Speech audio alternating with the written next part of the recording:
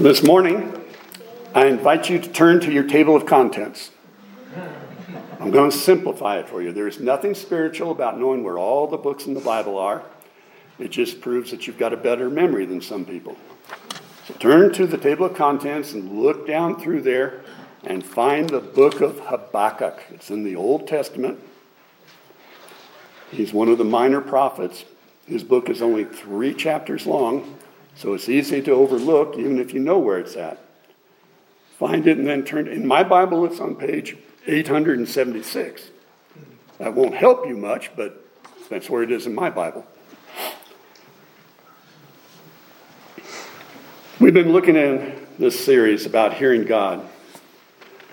And today I want us to take a little closer look at this whole idea of praying and listening to God.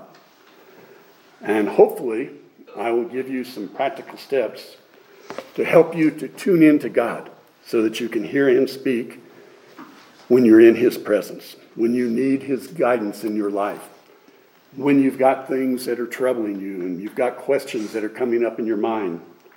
So we're going to take a look at the book of Habakkuk. I'm not going to try doing verse by verse through there, but I'm going to get you acquainted with the book a little bit.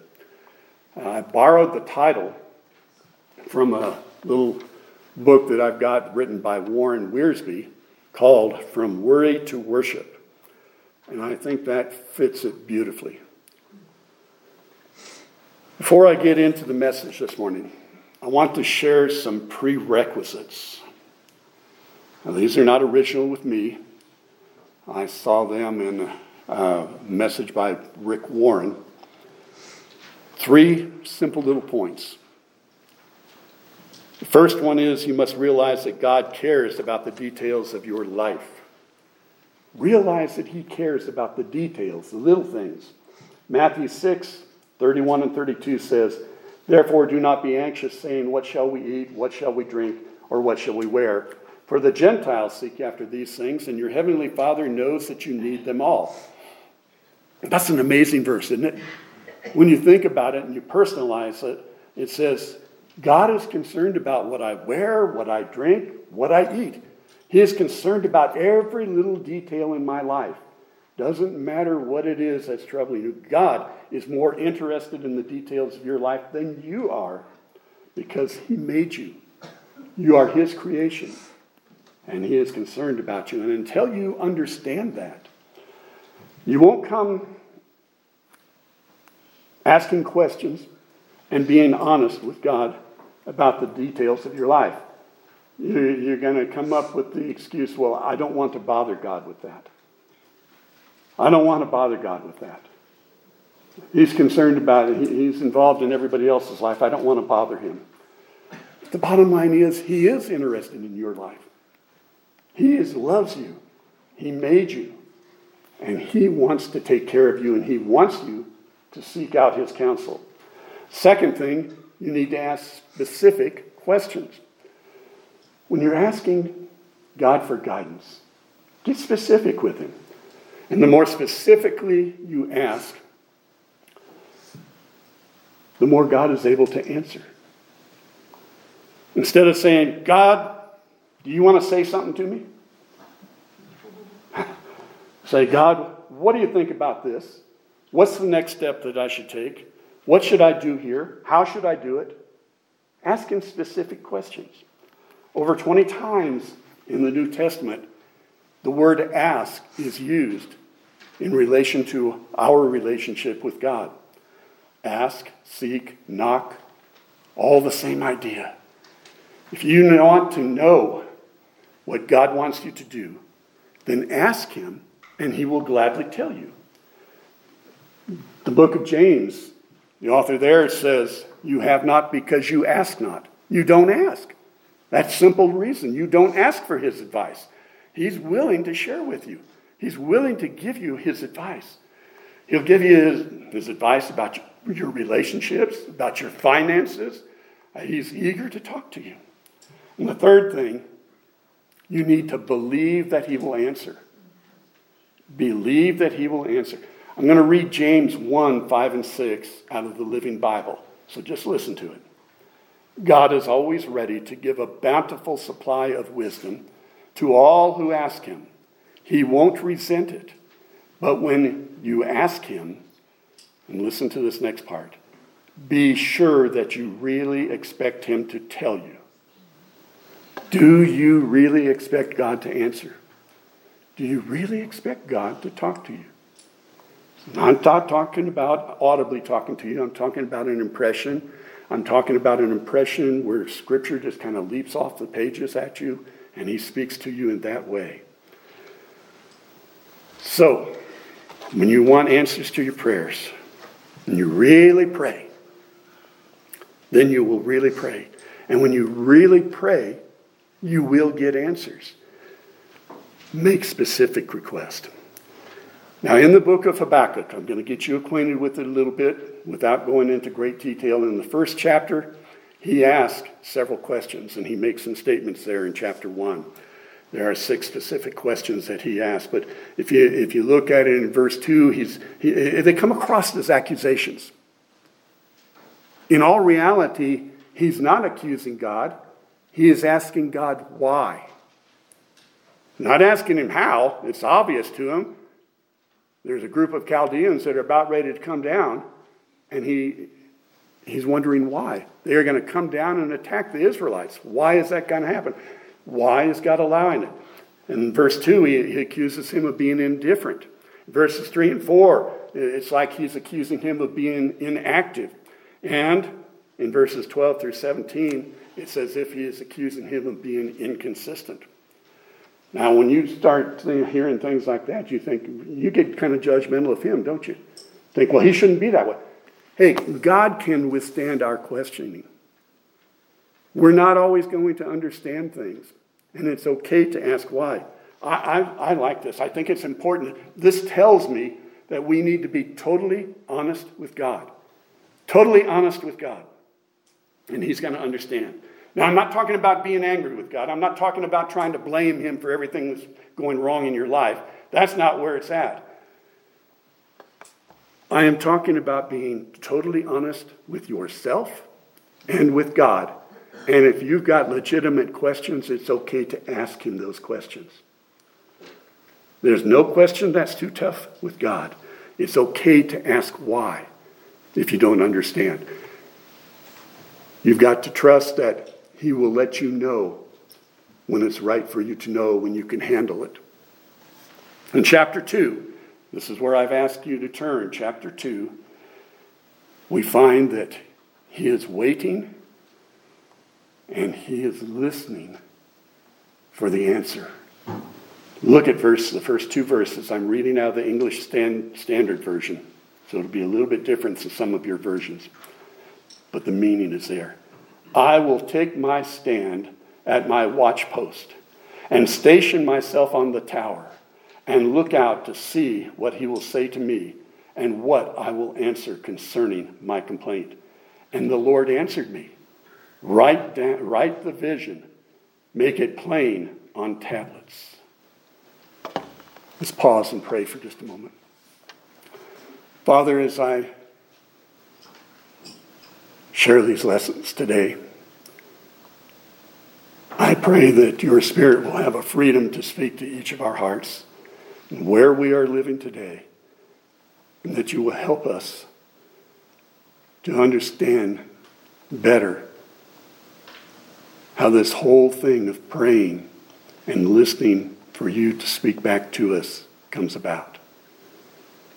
May it improve our trust and our faith in you. May we have a deeper relationship with you because of the work of your Spirit in our lives. Lead us now as we share these thoughts in Christ's name. Amen. So the very first thing, number 1, you need to withdraw. Withdraw.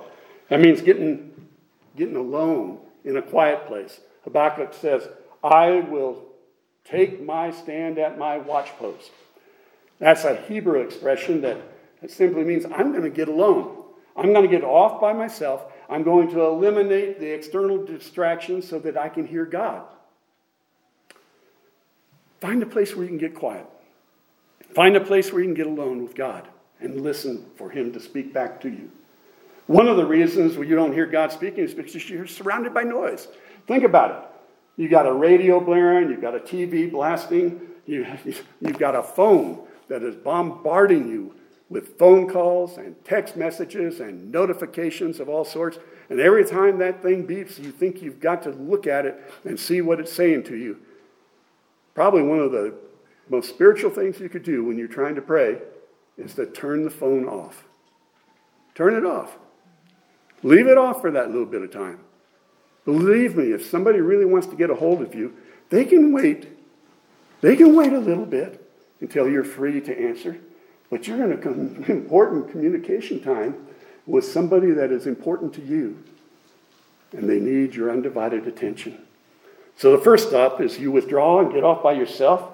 In Luke 5:16, he said, and this was speaking of the Lord Jesus, it said that he would withdraw to desolate places and pray. See, Jesus led a very active life. And in spite of all of that, he would many times withdraw, get off by himself. He made it a habit. Now, if he needed to do it, I certainly need to do it. And so do you. We need to get away from the distractions, shut the phone down, get alone as much as possible. Now, sometimes mothers with kids have to be creative. And I'm not going to try to suggest some ways there, but don't be afraid to be creative. My father used to go to the bathroom, and he would disappear in there. After a while, my mother would say, "Go back and ask your dad if he fell in." No, that's not what happened. He just needed some alone, quiet time. And that was seemingly the only place that he could get some quiet time. And there were only two of us. I can't imagine if there are 3 or 4 or more. How on earth do you find alone time with God? Be creative. You can find it if you're looking for it. Now, if getting alone with God was all there was to it, no problem. You can find that spot. And you'd hear God every time. But after you get alone in that quiet spot, you need to quiet yourself. You need to quiet your mind and quiet your emotions. That leads us to the second step. We need to learn how to wait. Key word there is the word wait. Notice he says, "I will station myself on the tower." Now, I'll clue you in that some of the modern translations translate that, "I will wait." I will wait on the tower. So what does it mean to station yourself? It means we don't move, that we're going to stay put, that we're not going to run around. We're going to be still. If I station myself, it means I'm going to be there for a little while. I'm planning on it. Waiting means to calm your thoughts and emotions, to quiet yourself down. Habakkuk is saying, I'm going to station myself on the tower so that I can hear God. I need to have that time. God will speak to the person who will take the time to listen. One of the reasons we don't hear God is we are so busy. We'll give God a minute here. We'll give God 5 minutes here. If we're gracious, we'll give him 15 minutes. But we are so busy. We've got so many things going. And we need to slow ourselves down, calm ourselves by choice, mentally and emotionally. Too often, when you sit down to pray, you start thinking of unfinished tasks. Unfinished tasks that you have, responsibilities that you've got. All those things that you're afraid you're going to forget about. And believe me, I've got one of the greatest forgetters there is. I have proved that to you all too many times, I'm afraid. But if you're ever wondering what you need to do, sit down and start praying, and they'll all flood into your mind. Satan has a way of doing that to you. Instantly, he starts flooding your mind with all of those things. And when your mind is going from subject to subject, you can't hear God. If you try to ignore it, it doesn't go away. If you say, well, I'll think about those things later, you just try to push them down, they scream out louder. I ran across a very practical solution. Take a little notebook with you, a pad of paper. Take it with you when you go to pray. And when one of those thoughts comes into your mind, stop, write it down, and go back to praying. When another thought comes to your mind, stop, write it down, go back to praying. You may wind up with 15 or 20 things, but at least you won't forget them. And you don't have to worry about forgetting them because you've written them down. They're right there for you. Now, if you can get past that mental chaos stage, there's still another problem. There's a second enemy. And that's your negative emotions. Satan loves to play on your conscience. He is described in Scripture as the accuser of believers. And so you start thinking about the things that you're not doing, the things that you're doing wrong, all the things that you're guilty of, all of your sins, your faults, your weaknesses. Satan is screaming out, guilty, guilty, guilty. That doesn't make prayer fun, does it? How many times would you get with somebody if all you ever heard from them was how guilty you were and all the wrong things that you've done? You wouldn't want to spend any time with them, would you?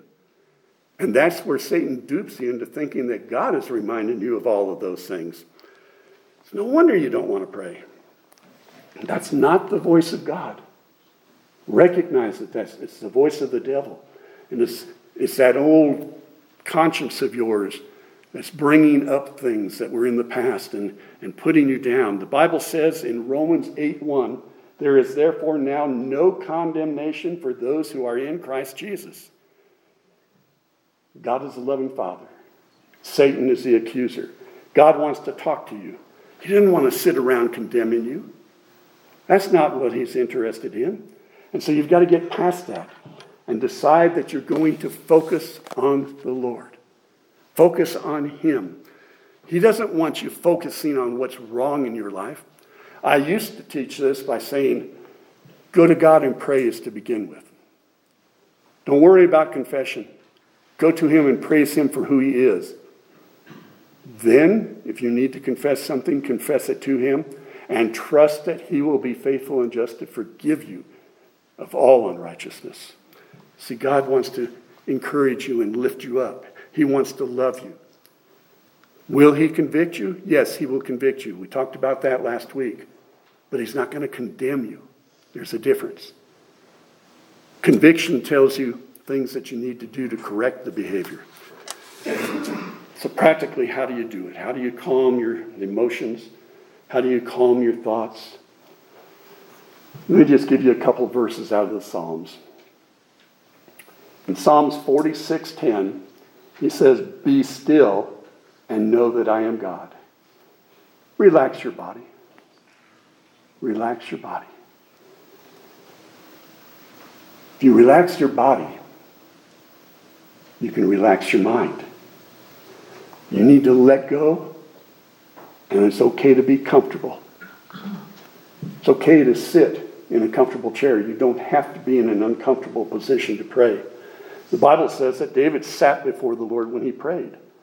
So sit in a comfortable position, in a comfortable chair, and let go of the tension, because your body affects your attitudes. They're tied together. Be still and know that I am God. Now, once you get your body still, then you need to do what Psalm 62:5 says. You need to wait in silence. For God alone, O my soul, wait in silence, for my hope is from him. Waiting takes time. And it's difficult to calm down in a hurry. You ever discovered that when you're trying to go to bed?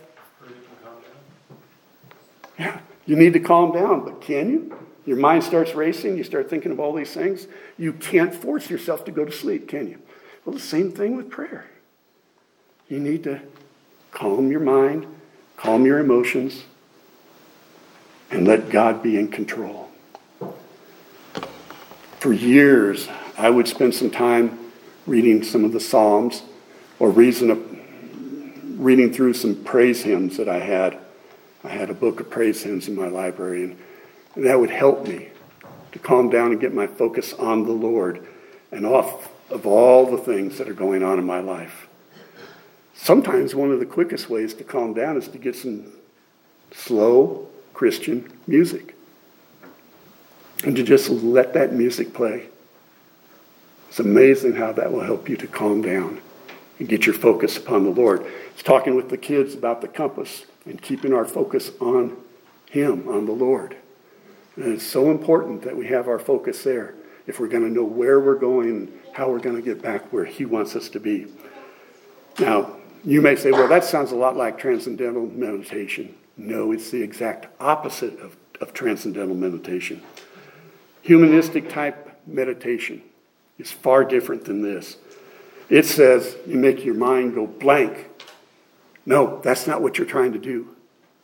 You're trying to get your mind off of the other things and your focus upon the Lord. It's the exact opposite of transcendental meditation. The goal is to tune in to God, to hear Him when He is speaking to you. You're trying to put yourself in a position where you can hear Him talk to you. So your focus and your thoughts are on Him. You withdraw and you wait. And right along with waiting is watching. The third thing he says, I will look out to see what He will say to me. First time, well, no, not even the first time. Many times as I've read that, I thought, what on earth? It would make more sense to me. I will listen to what God says. Well, you listen to people, don't you? Why did He put it this way?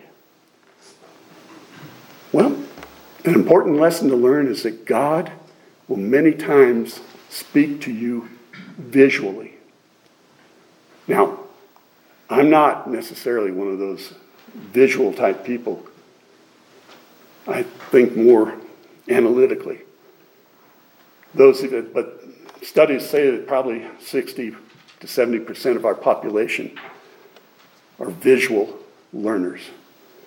And so God will, as He is speaking to you, you are visualizing something. There are hundreds of examples where in Scripture this was taking place.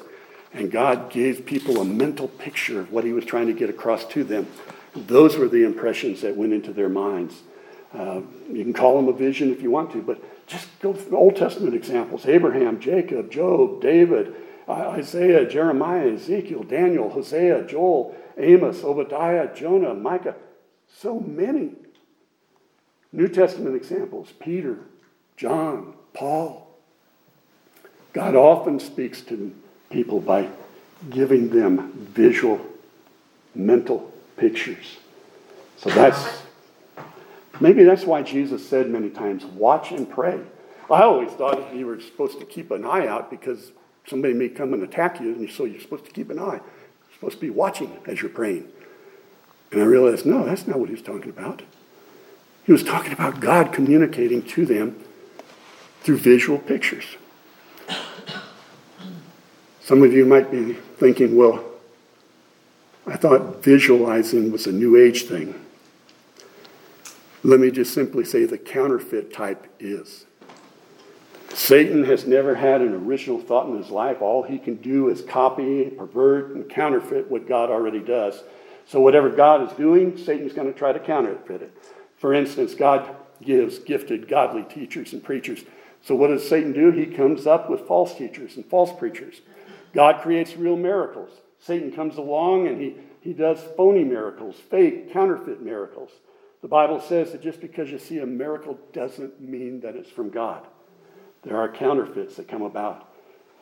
God creates fellowship.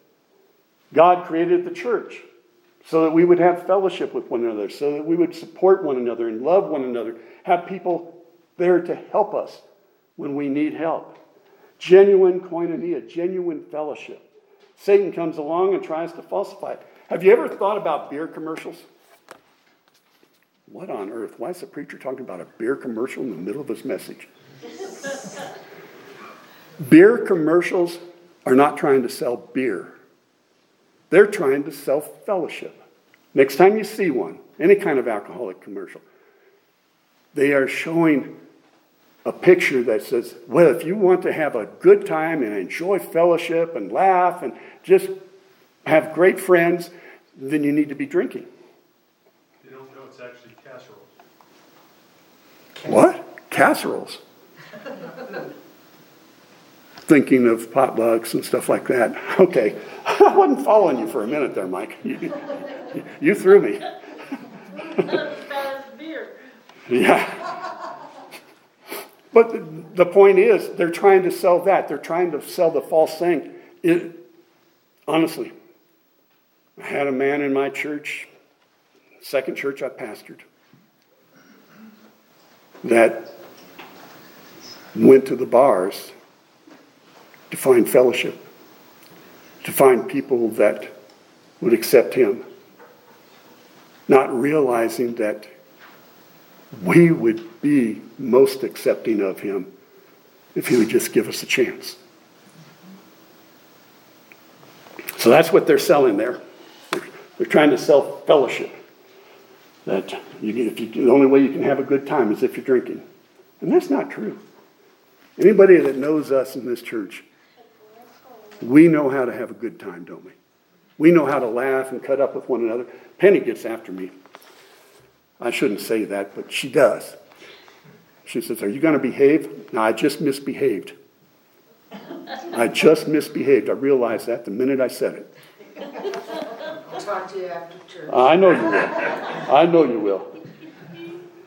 Well, in the book of Psalms, God teaches us how to tune into him through biblical meditation and visualizing. And so that's one of the reasons I've always gone to the Psalms and made that a part of my devotional time. It bothers me that Satan has robbed believers of the joy of knowing God intimately in a personal way by getting them to believe that all meditation and all visualization is false, is New Agey stuff. Not true. God thought it up first.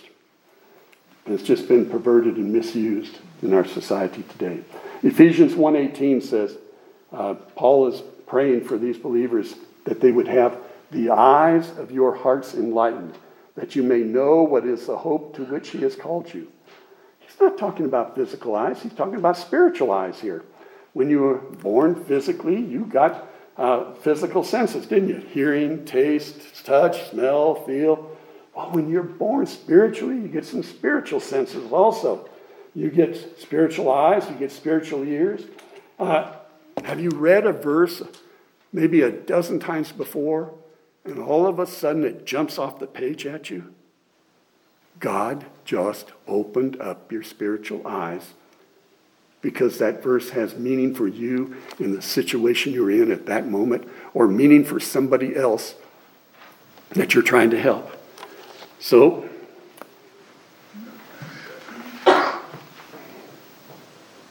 if you already think that way, then you understand what I'm talking about. If you don't, well, listen to Hebrews 5:14. It speaks of those who have their powers of discernment trained by constant practice to distinguish good from evil. You can begin to discern, to see what is good and what is evil. You can train your spiritual eyes to see that and discern that in your life. And I think that's an important step to take. The fourth step is to write it down. I think it's kind of neat. If we wouldn't have this book if Habakkuk hadn't been writing things down. He wrote down his questions. And he wrote down God's answer in verse 2. God answered me and said, write the vision. Make it plain on tablets so that he may run who reads it. So, several questions in chapter 1. Notice the pattern here, the progression.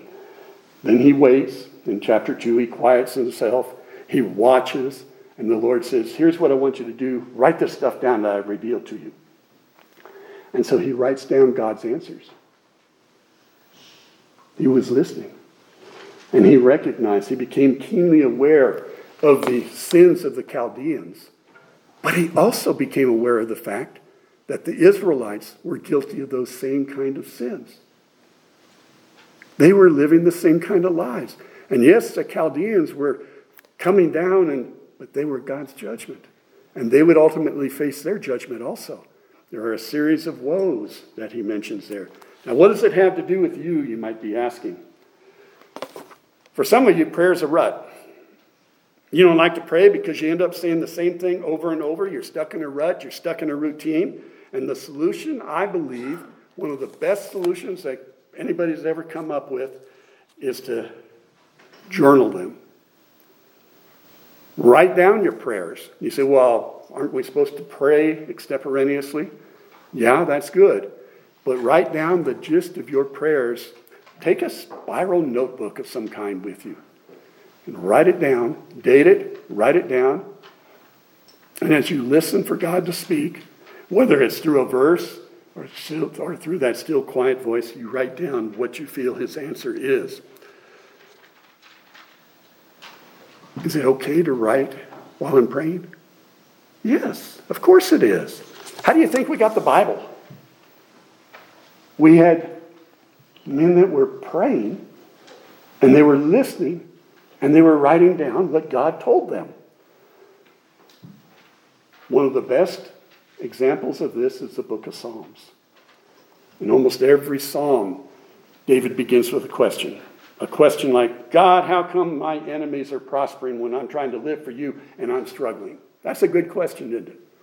That's one of those why questions. And then he waits and he watches and he writes down what God's answer is. But there's a lot of benefits to journaling. Journaling helps to keep you focused. It gives your body something else to do while you're praying, and your mind won't wander if you're journaling, when you're writing down what you're trying to think about.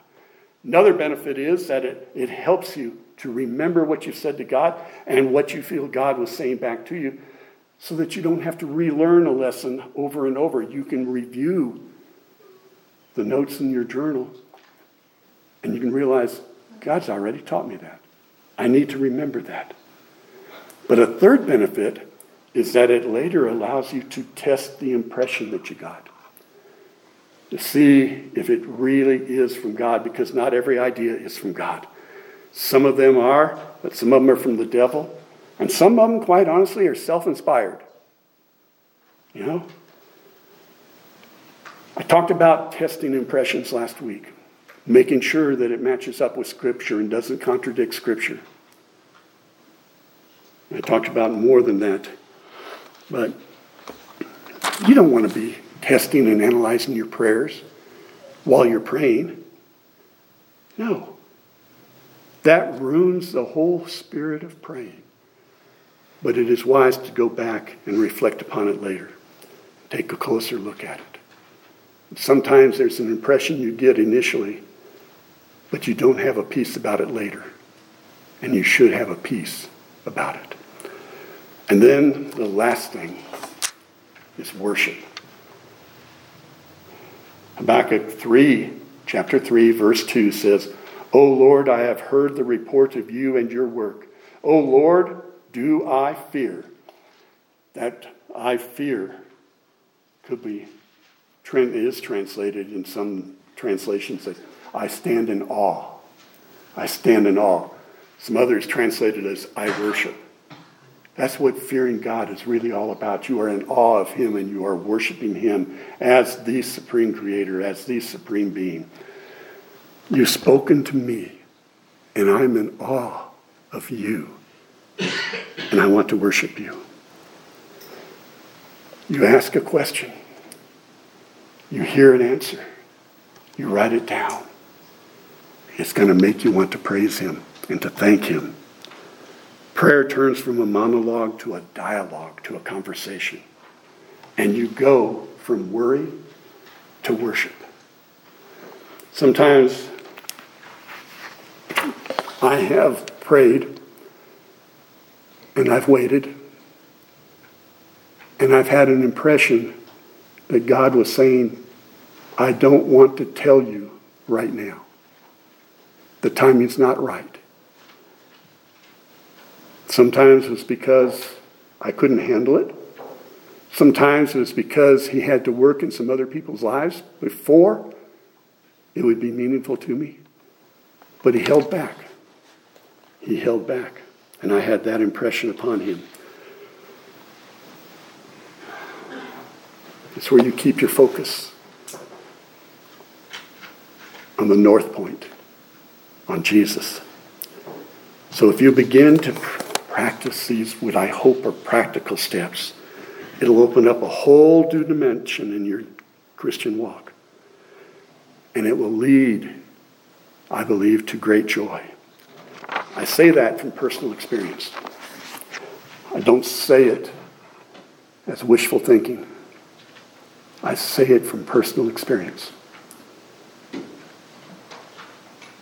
There are many times where I've gone to God, troubled about things, not understanding why. And as I've prayed it through and waited for him to speak to my heart, he's replaced that concern, that worry, with his joy, where I trust him for the outcome, even if I don't understand all that's going on at the time.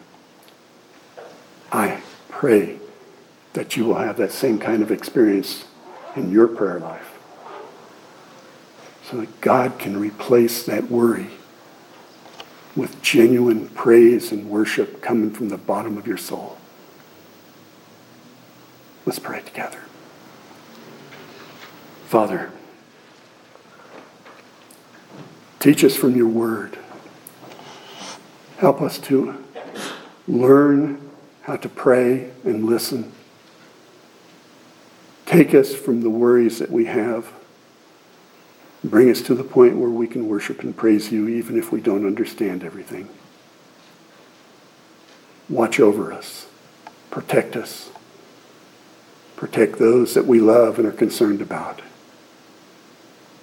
And help us to keep our focus on Jesus, that we might stay the course and bring glory to your name. In Jesus' name I pray. Amen.